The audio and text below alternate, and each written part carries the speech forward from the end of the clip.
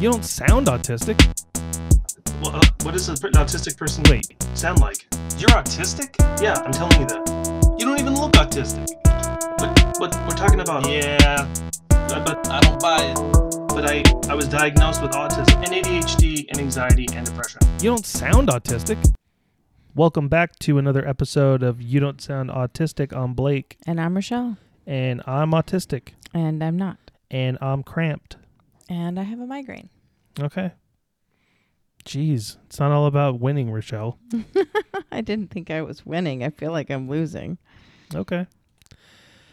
On that note, we like to welcome everyone back. Remember to subscribe to the podcast on your preferred platform so you can be notified of the newest episodes when they're released.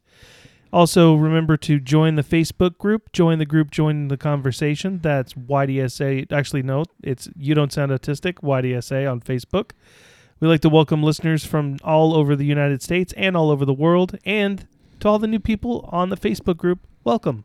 Welcome. Also, check out youdon'tsoundautistic.com for episode show notes and links to reference materials in episode posts.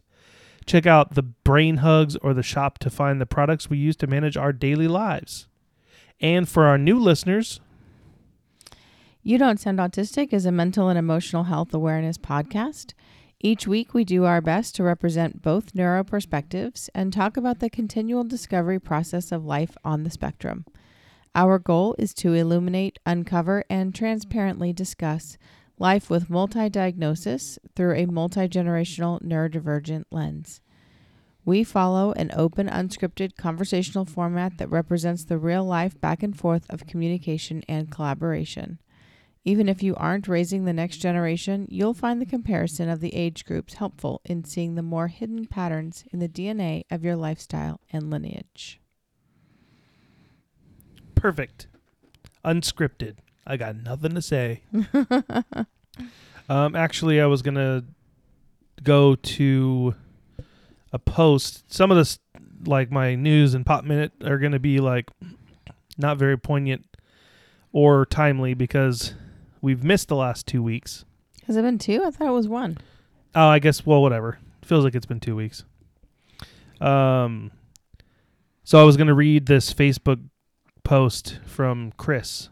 Oh. So just so you know, if you post on Facebook, we might talk about what you talk about just to get the conversation started.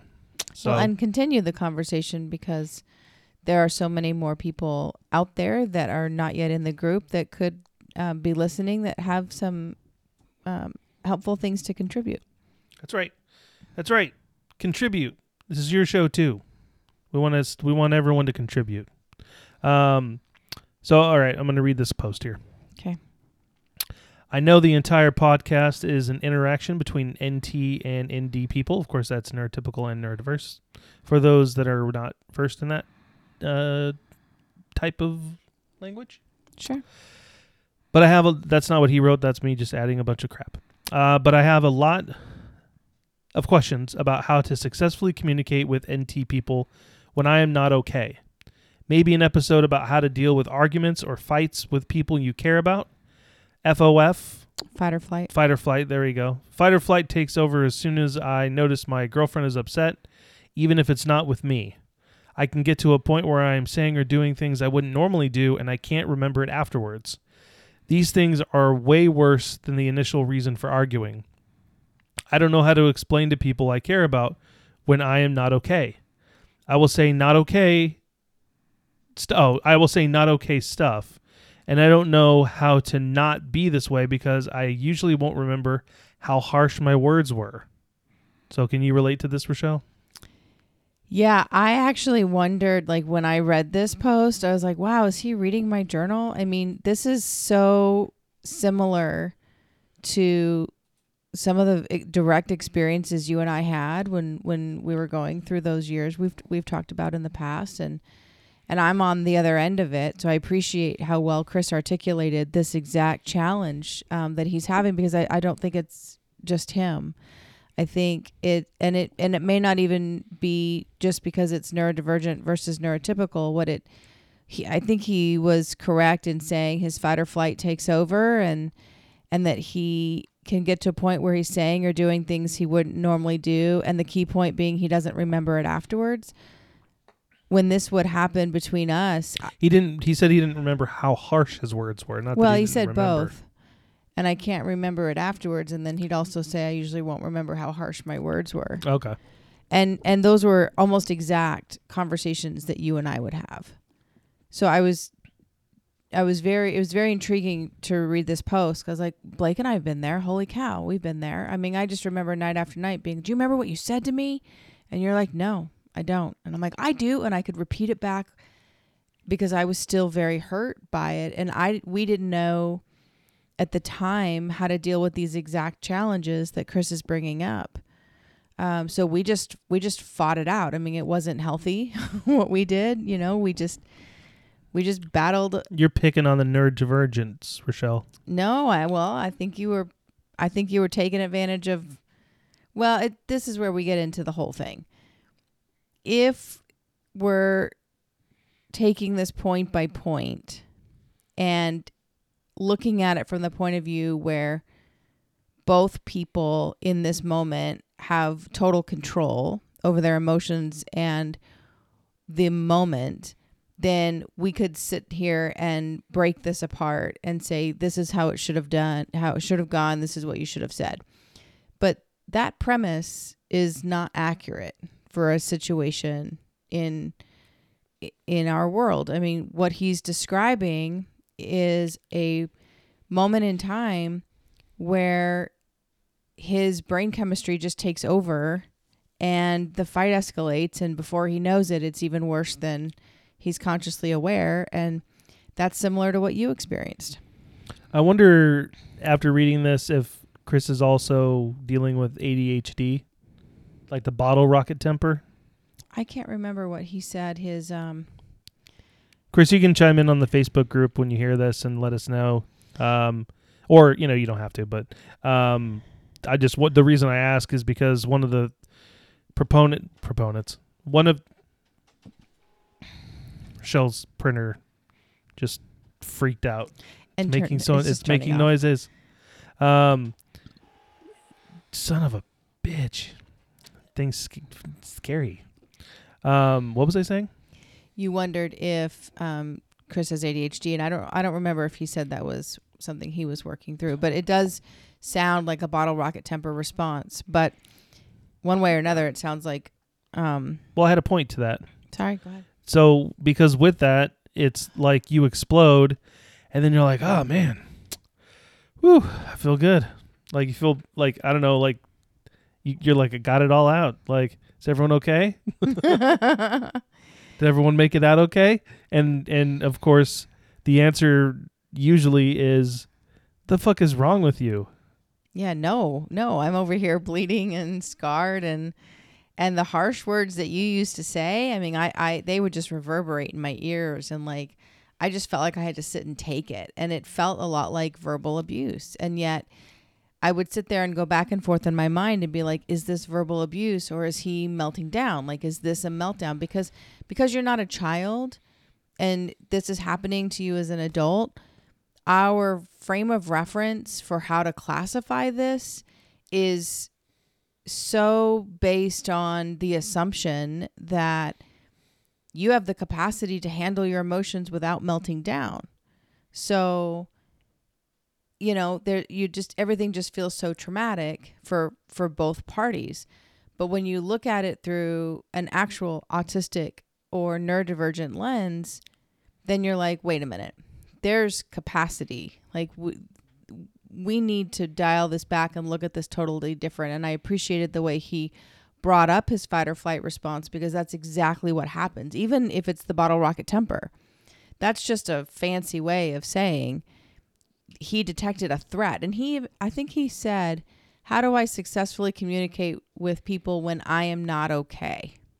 So he's able to identify that he's not feeling well.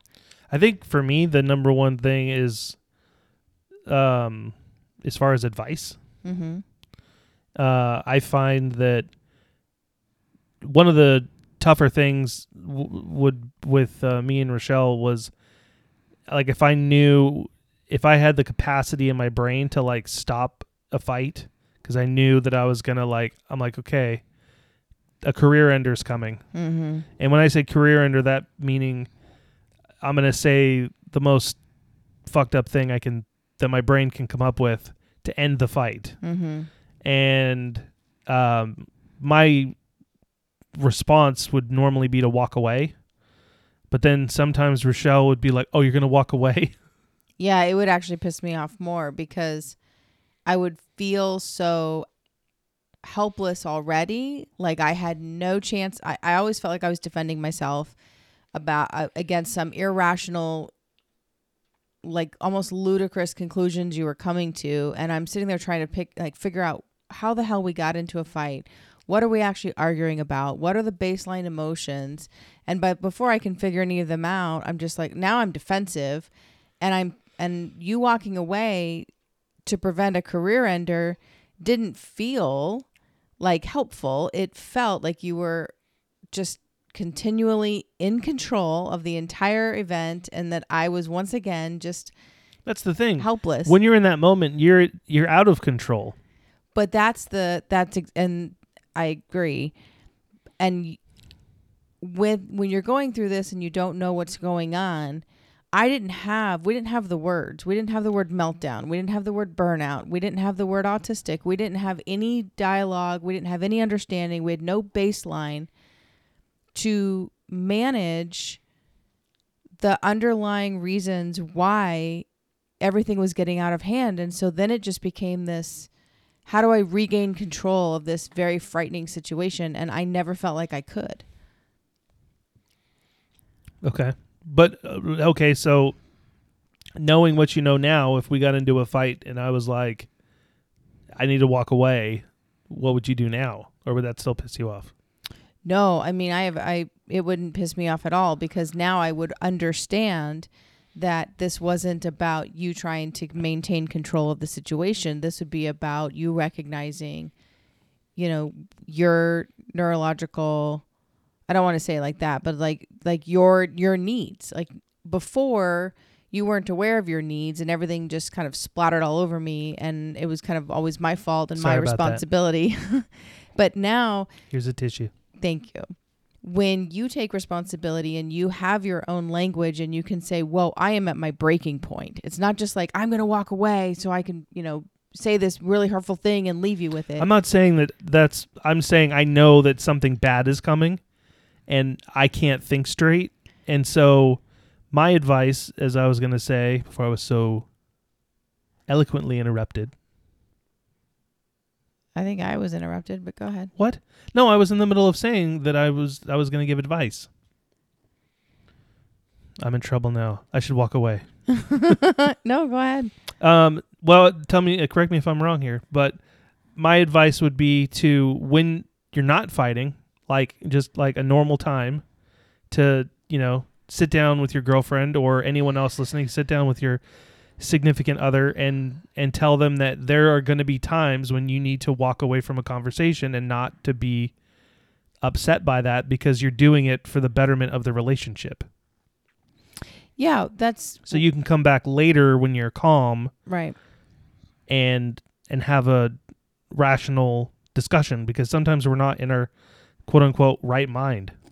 But there's a lot of discussion about whether or not you need a diagnosis and the benefits and the pros and cons of a diagnosis, and we can debate that separately. But one of the benefits of knowing, even if it's just a suspected diagnosis, but if you have an idea that your brain works in a different way, it's then you can have those types of conversations, because it's not like we didn't. We in the mornings, every single time we'd have one of those fights, the next morning would be almost identical too. It would be, hey, I'm sorry about last night. I didn't mean the things I said. I'm sorry I hurt your feelings. I'll try not to do it again. And then, 15 hours later, we were rinse and repeat in the exact same moment all over again. So it's not like we didn't stop and have those conversations. It's just we also didn't understand why they were happening in the first place. And that's what I think. But if someone's listening to this podcast, then they do probably have some idea.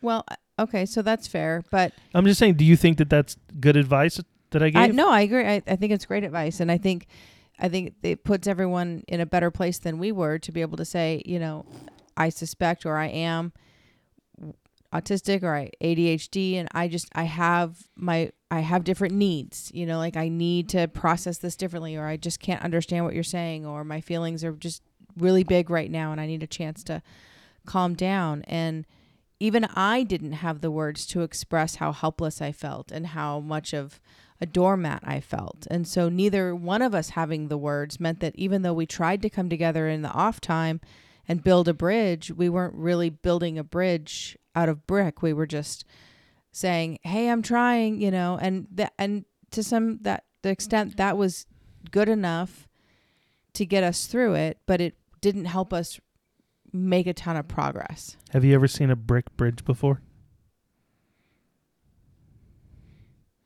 I was thinking of the blocks that I used to build with Declan, but now that you say that, yeah, no. Sounds unstable. Yeah, okay, fair point, but sorry, that's my brain it's okay. going to the literal sense of what you're talking about. I know what you're saying. You're like a strong bridge, but I'm like, I think a brick bridge would fall apart. Yeah, well, minutes before the podcast, I couldn't think of the name for surge protector. Yeah, that's what it's called. Yeah, thanks. A protector of surge. Yeah, I couldn't. I kept calling it something else we got to plug in the damn speaker. I couldn't remember. My word recall tonight is challenging. It's excellent. Thank you. Yep. Well, one of the other things that comes to mind when you talk about successfully communicating with other people when you're not okay is just being able to say that sentence. Just be like, hey, I'm not okay right now. I'm not okay. I am not in a place to have conversations. I'm easily set off. I think the more we can connect to how we're feeling, and instead of going point for point, because that's what you and I used to do too, is we'd get in arguments over dinner for some stupid thing. And what we failed to talk about every single time was the underlying reason why we didn't feel well, or that we didn't feel well, and that we ended up in this battle over the specifics that had nothing to do with how either one of us felt. And so we were never actually solving the correct problem. If we'd stopped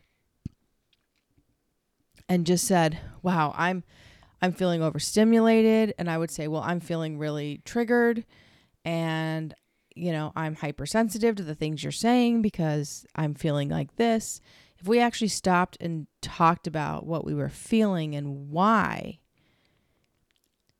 one, we would give ourselves a bigger opportunity to show each other and ourselves compassion, but two, we could actually be talking about the real challenge, not whatever insert problem here took the place and the brunt of the fight. You know what I mean? Because we weren't solving the right problems. Okay. We weren't even talking about the right problems. Right. Well, fights typically stem from other places. Yeah. Like you're fighting about a dish in the sink, but it's really more about, what have you done to my youth? Right. It's more about feeling overwhelmed and not feeling like you're getting enough support, and a variety of things that stem from that very same place. And whether you are neurodivergent or neurotypical, you can be overstimulated and you can be overwhelmed. Now, the process in which those feelings express and how you can respond in those moments varies a great deal. But everybody can be overstimulated and overwhelmed. And everyone can have an overstimulated fight or flight response with or without a diagnosis and with or without neurodivergence. But the aspect of neurodivergence adds communication challenges, right? Because you're either going too fast to think clearly, or the moment is escalating too fast for you to process it and participate in it. So then you just become rigid and you shut down, or you fly into anger and a meltdown. Right. And then that takes over, and then you have plenty to say. Yeah. And then none of it's constructive. And then before you know it, it's destructive. Exactly. Yeah. So, I relate to this a lot. Your question, do I relate to this? Yes, I relate to this a lot. Okay. What else do we have to talk about? One of the things that I thought about as you were reading this is, we've been working through a variety of transitions with Declan, and I'm being taught this concept of priming.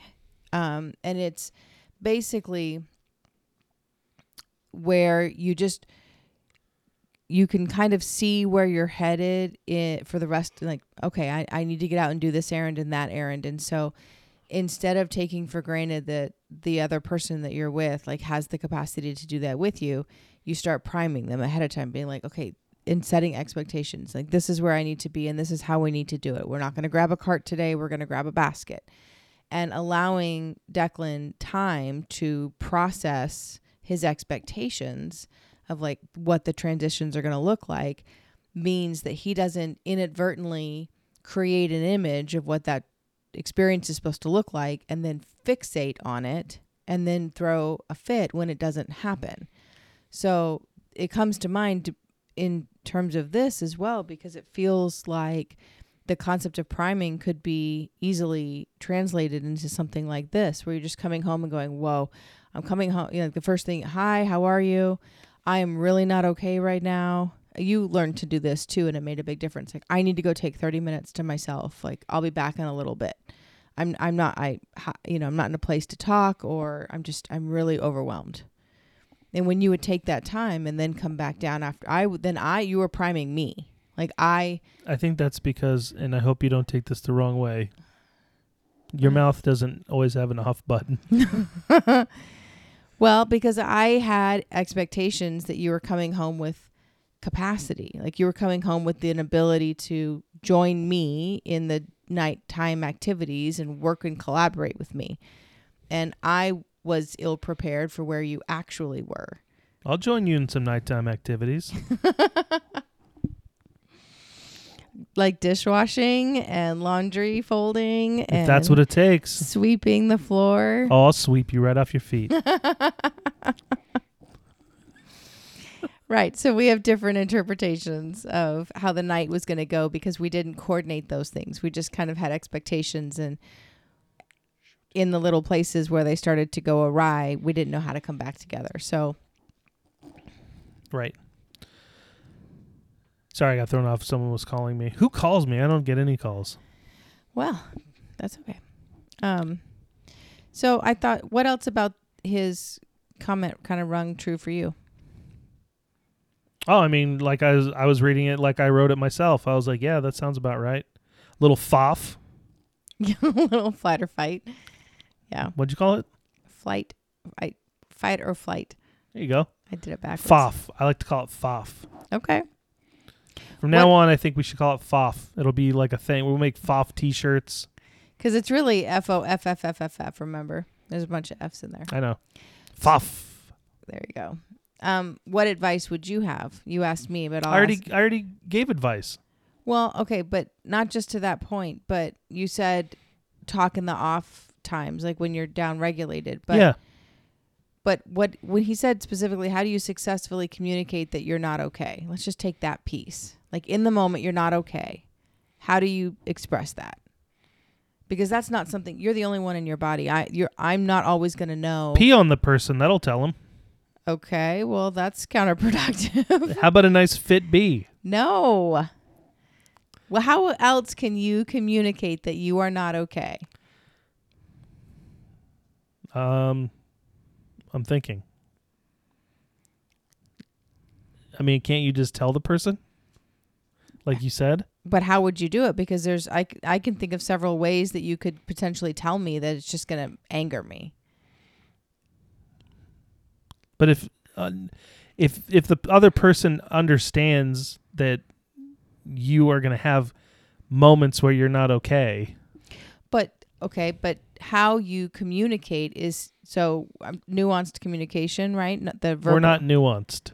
That's my point. So tone of voice is going to still be a factor. Even if you're not a nuanced person, the tone of voice you choose, the words that you choose, the timing of when you say it. I don't feel good, butthole, leave me alone. You can't say that. So let's just say I'm a neurotypical and you're a neurodivergent, and I'm believing that you have control over nuanced communication. How do you communicate with me that you are where you are, knowing that that you have a different... I think it's like it's like overcoming your animal instinct and your like urge to want to punch someone verbally.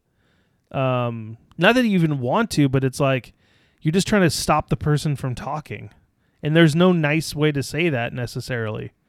I can't talk right now. I don't feel well. I need to be like away from this conversation so I can come back and actually have a good conversation with you.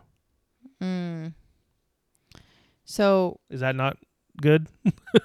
Well, no, the way you're saying it, I can see what you're saying from two different vantage points. From one vantage point, what you said right off the bat was just, I need you to stop talking, because I can't remember exactly what your word was, but like to say, because that tells me that like you're auditorily overwhelmed. Like you can't, like I can't process anything I'm hearing right now.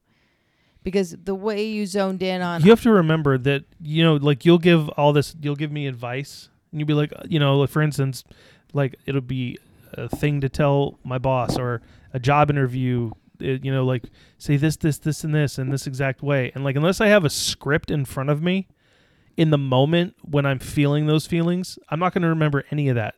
So I need to get down to the baseline of it. And the baseline is, I do not feel well. Please leave me alone. Yeah, but and understand that means, like, as lovingly as possible, I need to step away so that I can right myself and come back and have an adult conversation with you where I feel like I can contribute. Right.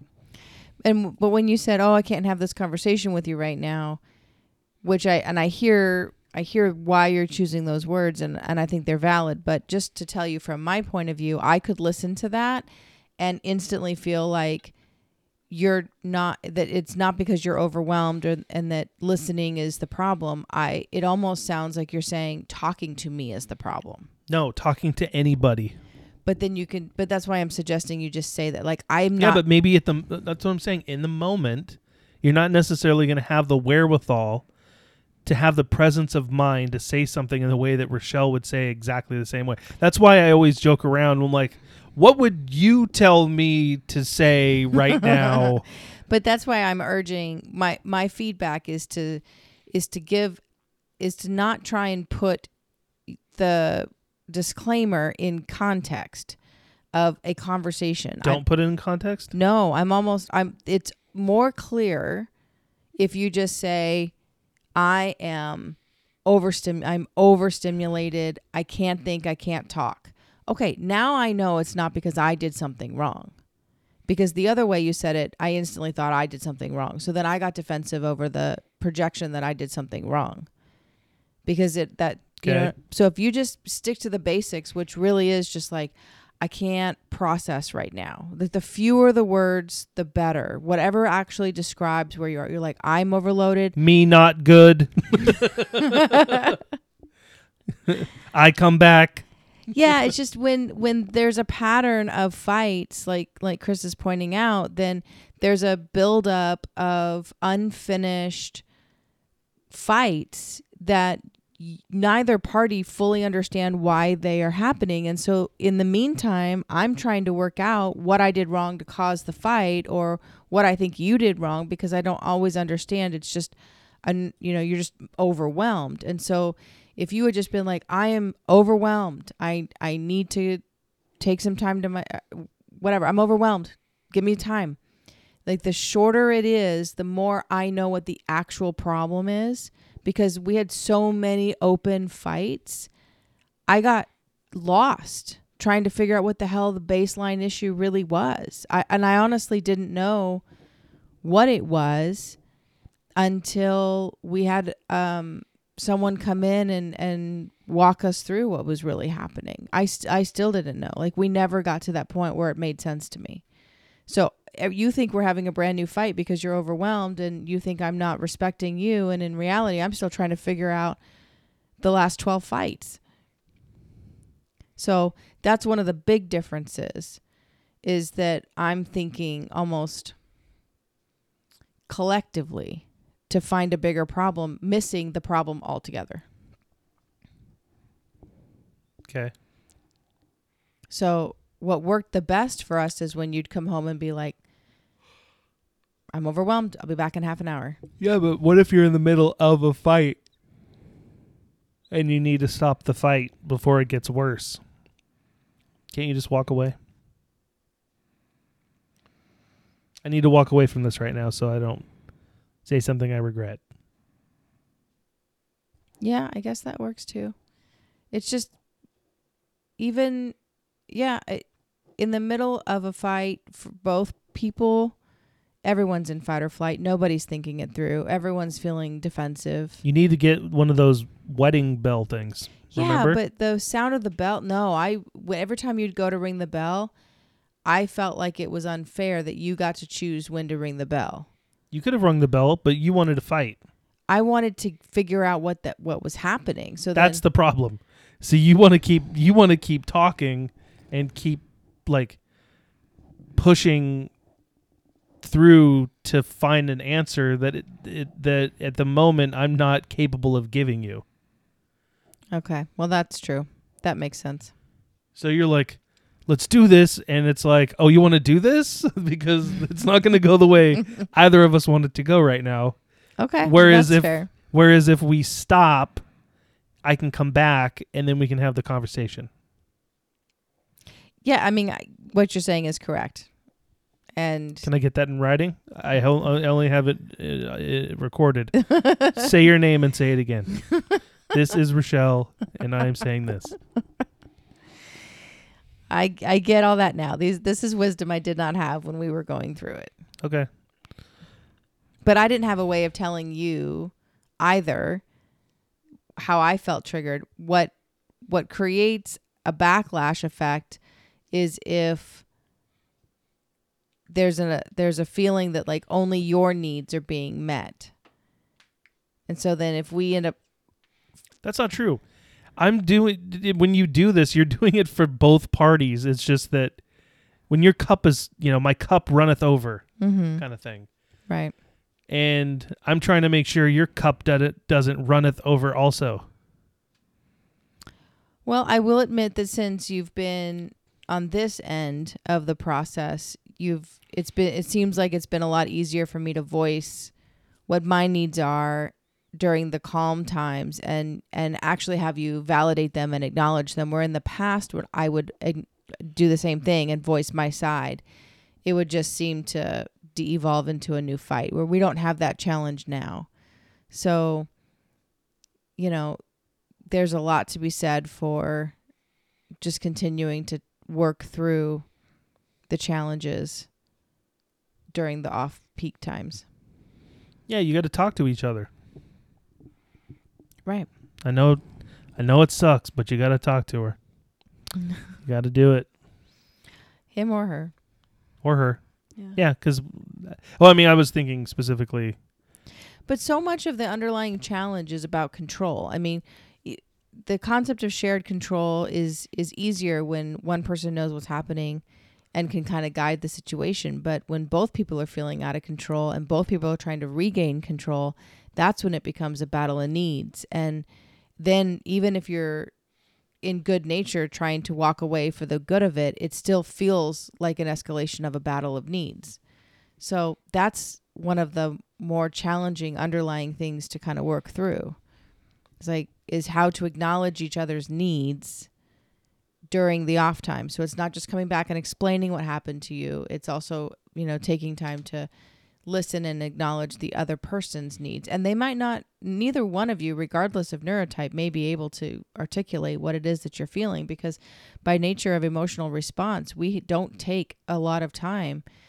And culturally and globally, we haven't taken a lot of time to really identify and name our feelings in a way that allows us to talk about them.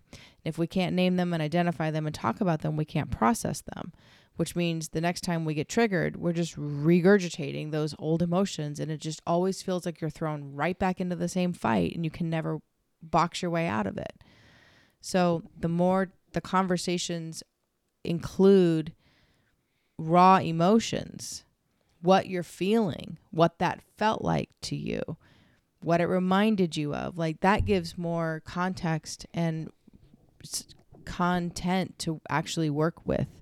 And it can create some more bonding opportunities too, because you might realize you're both feeling similar feelings. You talking about bondage? Like ball gags and duct tape? No. And lots of lube. And lots of fit bees. I'm talking about acknowledging an emotional response that seems more like a trauma bond. Emotional lube. Mm-hmm. And converting it into something that becomes more... Maybe that's what you should say. You should say, I need to go build up some emotional lubricant. I'll be right back. LOOP, lubricant? No, lubricant. Oh. Okay. Well, there's alcohol, a social lubricant, and sometimes you may need to make emotional lubricant. So you can come back and lube things up. Okay. I just like talking about lube. I don't. Well, sometimes people need it. Okay. Well, fair point. Yeah. All right. What time is it? Let's see. Where are we? Yeah, we got a couple minutes. All right, quick, say something while I read this. Okay. What are you reading? Oh, I was going to look. Oh, no, I hit the wrong button. So people do... I wanted to go over possibly some responses we've gotten on the Facebook group with people join in. And if you haven't already joined the Facebook group, we do ask 3 questions when you join the Facebook group. So I was going to read those questions first. Sure. Where are they? Oh, no, dead air, Blake. No. Okay, what are they? The admin questions, you mean? Like Yeah. the questions we ask to join? Yes, ma'am. Okay. And I think the first question is like, how did you hear about us? How did you hear about the Facebook group? Yeah. Hold on. Oh, I guess I'll just look at one of the pictures that I have. I was going to go through and take one of the here we go. Screenshots. Yeah, so we ask, how did you hear about the Facebook group? How did you hear about the podcast, You Don't Sound Autistic? And what topics related to neurodiversity are you most interested in learning, exploring, and talking about? And then, of course, we ask if the person will agree to the rules from the admins, which is us. Mm-hmm. We're the sole admins. So most people find us on Spotify, which is cool. What I'll do when people join the Facebook group is I'll screenshot the because otherwise I only get to see it once. I'll screenshot their responses so that I can go back and refer to them later, which I haven't really done yet. Yeah, I was gonna see. I don't know if any of these resonate. I mean, the one thing, I look at them as well, and I think there's a lot of people that are looking for themselves as adults, late life diagnosis. Some are also parents, so we hear about, looking for advice on, both generations. And then we talk a lot about autism and anxiety and ADHD and depression, but talking more about OCD and Tourette's. I have a couple of clients with Tourette's right now that, that's a neurodivergent condition as well. And so I'm grateful to see that we have more interest in additional conditions and how that all plays together.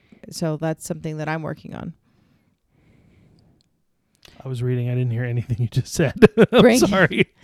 Just bringing in more information on a broader range of neurodivergent conditions, just to help provide more content. Do I sound like Zach Braff? I don't know who that is. You don't know who Zach Braff is? He was the dude from Scrubs. He wrote and directed and starred in that movie Garden State. Yeah. I don't know. I'd have to listen. I don't have my mind doesn't database sounds like that. Oh. This was from July, and one of the the topics you'd like to hear about. And they said neurochemistry, brain body function, managing emotion, executive function, being an ASD adult, and a Zach Braff sounding fella telling very crude jokes. So I was assuming that they were talking about me. Probably, because... When have I ever told a crude joke on here, Lube? You're right. You're always talking about neurochemistry. Always. Yeah, I'm talking about all kinds of chemistry. That's an interesting... So brain body function... Man, you're asking the wrong person. I can tell dick jokes, but I can't talk about brain body function except for penis function. But executive function and erection function. Okay. Sorry. Mm-hmm. We talked a little bit about managing emotion. And We talk a lot function. about... Yeah, we talk a lot about those two things. Yeah. Mm-hmm. So I guess we're not going to talk about that now. Well, I mean, specifically, every chance I get, I talk about brain chemistry and body functions. All right. I got some body functions rocking right now. Okay. We're talking about... So speaking of body functions, actually, my 1 and 2 top 2 things to address in the world of neurodivergence is sleep and digestion, both of which are brain chemistry driven body functions. Yeah. How's sleep and digestion been for you lately? I woke myself up farting the other night, if that tells you anything. Oh, that sounds uncomfortable. It was delightful. I felt bad for you, for Declan. Yeah, I'll bet. Good thing he lost his sense of smell. He didn't lose his sense of smell, Yes, he has. but he definitely has a sense of humor. He didn't get that from you. Thanks. Anytime you fart, he goes, "Did you fart?" And I'm like, I did. He doesn't let you get away with anything. Yeah, but then when he farts, he's like, "I farted." He's so proud of it. He's very happy. Plus, you must feel better after you Absolutely. get a little out. Yeah. All right. You know what? But I've been studying the amino acids a lot. Amino acids like L-tyrosine and 5-HTP, GABA, which we've talked before about.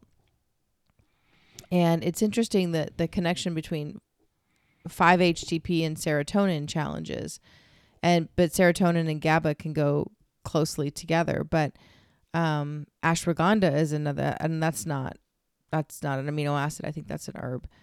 But there's so many different things that you can do naturally to kind of help steady your brain chemistry, but it really helps to know whether your serotonin is actually out of whack or not. Because there's assumptions made about neurodivergence and depression and anxiety and ADHD and that, serotonin uptake inhibitors and all these different things. And yet not, because psychiatry still doesn't look at the organ itself, the brain itself, you still don't necessarily know whether that's your specific issue or whether it's, more of how things present. It could be completely different reasons. And so, it's helpful to learn about nutritional psychiatry, but also like try and work with a psychiatrist that can work within natural brain developing products as well as pharmaceuticals if needed. I mean, it's a broader tool belt to work with. Not every psychiatrist does. And the more that we hear from our listeners, more and more of them are finding success outside of the world of pharmaceuticals because they're just getting a more well-rounded response that helps their brain chemistry better. Yeah. That's all I have to say. Fair point. You're the smart one, Rochelle, not me. Thank you. You were supposed to jump in and say, "No, Blake, you're so smart." Well, you are smart. But I am too. I was just receiving the compliment because I have not always received compliments well. It was a compliment meant to have you compliment me Oh. because I'm empty inside. Why are you empty inside? I don't know. You got to fill that up. All right. What can you fill that up Why don't to? you throw a fit B my way then? No, that's not how you fill it up. What could you fill up your own self-confidence with? What could you fill up your own cup with other than overwhelm? I don't know. Happiness. What helps you to feel empowered the most? Oh my God. I just got a great idea. Tell me. I'm going to get a big HA tattooed on my dick. Get it? Ha penis. Happiness. Okay, I get it now. All right. So well, I'm just gonna, and then I'll just show it to everybody, and I'm like, no, it's not a dick pic. It's happiness. I'm gonna send you a little happiness. That's hilarious. Did you hear? Honest, this is totally off topic, but why not? I was reading that I think it's California that outlawed dick pics. I had not heard that, but they would be the first to do it. Sure. That basically any unsolicited. Now you can still send people like dick pics, but they can't be unsolicited. Wow. So my question is, who's soliciting dick pics? Yeah, I don't know. This is not a world I know much about. I need your consent. I would love to send you a picture of my happiness. But you know what? That's actually a perfect example of priming. You're setting. Is it? Yes, because before you take action, you're talking about it for the sake of, not compliance, but agreement. Like you're reaching a prior agreement, setting a mutual expectation before taking any action. That's so interesting the way that. Yeah, that's priming. All right. Getting prior consent. Yeah. Consent's a funny thing. Because like when I was growing up, like I was raised mostly by women, you know? Yeah. And they were basically and even women that I've dated, they're like, don't be a pussy.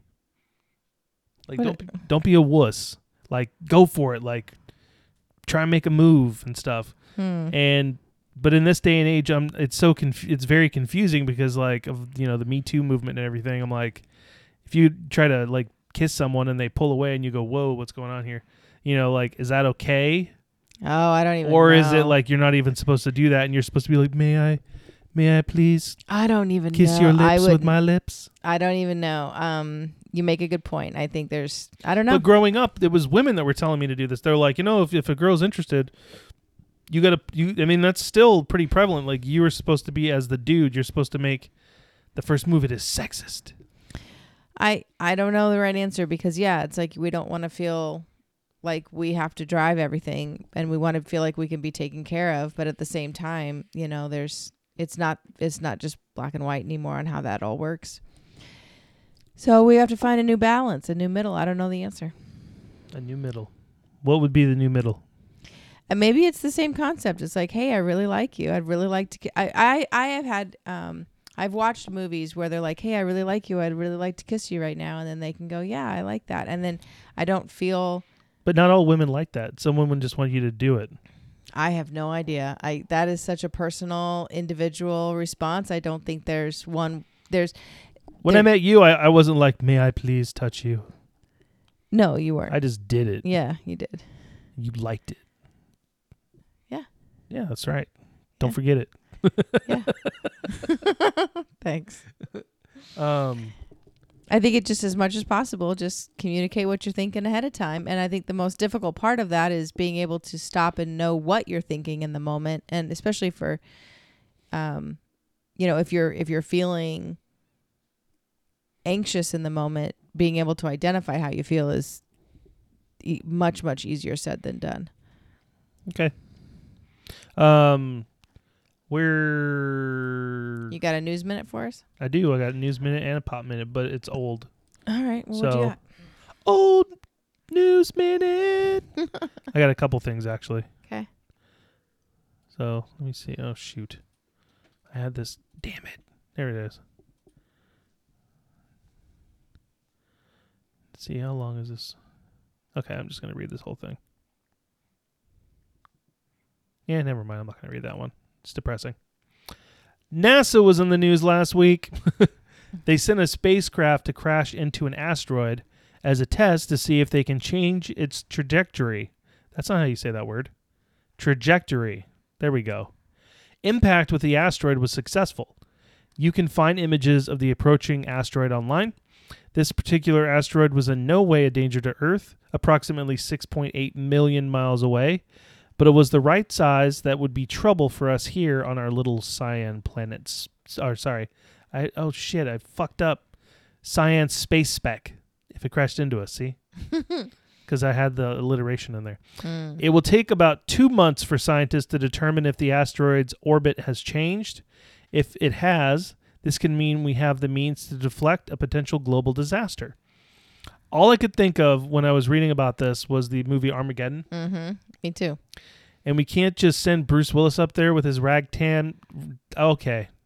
You're rubbing off on me. his ragtag team of misfits to drill and place a nuclear bomb to save us all. Another thought I had was how funny it would be if we hit this thing that was nowhere near us and deflected it just enough for it to head our way and obliterate the planet. Oh, shit. Whoops. However, I read more. NASA thought of that, and the nudge was ever so slight as to keep the asteroid from changing its binary system's path around Earth and increased its chances of becoming a threat to our planet. Oh, good. So speaking of our planet, we're here in the South, and Hurricane Ian was all over the news last week. Yeah, I'm so sorry for anyone that was In the in the path path. Yeah, of the hurricane. I'm so sorry. People kept asking if we were going to be affected. Like my mom was like, "Are you going to be affected by the hurricane?" We were supposed to get a lot. We were supposed to get 3 days We straight. got nothing. Not even a drop. Nope. We got lucky. I also, this is just because we're talking about planetary stuff, I'd like to point out that Rochelle calls it, what do you call it? Uranus? You're talking about Uranus? Yeah. It is Uranus. It is not. Chime in on the Facebook group. Is it It's Uranus Uranus. or Uranus? Some people say Uranus. Yeah, those people are, I can't say that word. Those people are, He's been doing his little space puzzle, and he's like, this one's Pluto, this one's Uranus. He says it my way. those people are Dumby. Okay. Doemby. Pop Minute. James Earl Jones is retiring his iconic Darth Vader voice. Oh, wow. That doesn't mean we won't get new Darth Vader appearances in films, video games, videos, etc. It just means a new AI program called Respeecher will be imitating his voice moving forward with the 91-year-old actor's blessing.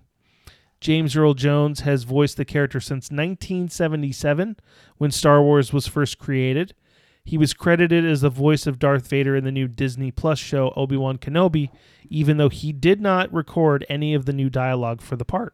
Wow. It's almost scary. It's cool and scary at the same time. Yeah. Yeah. More news, more Pop Minute. After hosting for 7 years, Trevor Noah will be stepping down Really? as the host of The Daily Show. His exit date is currently unknown. That's sad. I like him. Yeah, well, it doesn't mean he's not dying. No, I know, but But maybe he'll go back and maybe he'll go back to do. He's a good host, but I liked his stand up more than I like him as the host of that show. Oh, I like His him. stand up is really funny. Okay. Also in the news last week, this was a surprise, I thought. Hilary Swank, the 48-year-old Oscar-winning actress, has announced she is pregnant with twins. Wow. Good for her. And I think she doesn't have any other children. I don't believe so. So Wow, I thought that was that's cool. interesting. That's really cool. And finally, the most exciting news of all. Oh, okay. The trailer for the Super Mario Brothers movie dropped on Thursday. Okay.